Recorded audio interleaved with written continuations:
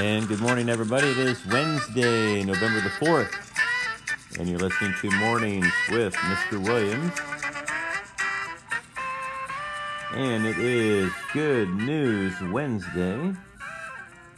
So I thought since we had an election yesterday, well, I guess technically it's still going, we might do a good news message on that theme. This is once again from the Good News Network. And the title of the article is, After Neighbor's Biden sign is stolen in Wisconsin, this Trump supporter replaced it and said, "We love our neighbors." Now, when a Biden supporter's political sign was stolen from his yard in northern Wisconsin, a Trump fan reached out and replaced the sign for him. In Washington County, Republican stronghold, Tim is kind of an anomaly as a Biden supporter.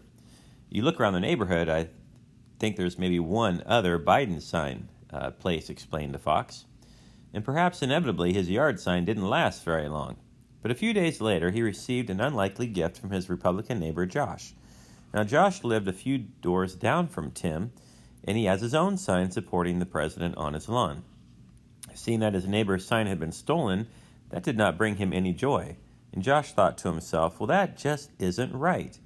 Although we support President Trump, that doesn't mean that our neighbors shouldn't be able to support whoever they want and be able to exercise their freedom of speech just like us. So I decided to take my son and go and replace their sign. So when Josh brought the Biden sign over to Tim, it was the first time that the pair had actually met. And naturally, Tim was amazed by the kind gesture. He told Josh that he would do the same for him. In more good news, the new replacement sign is still standing in his yard.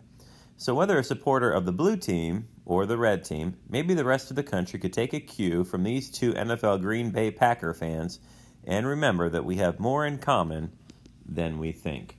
So I thought that was kind of a cool story of a neighbor being kind and helping out another neighbor. All right, guys, maybe today look for somebody to be kind to and somebody that you can help out today, okay?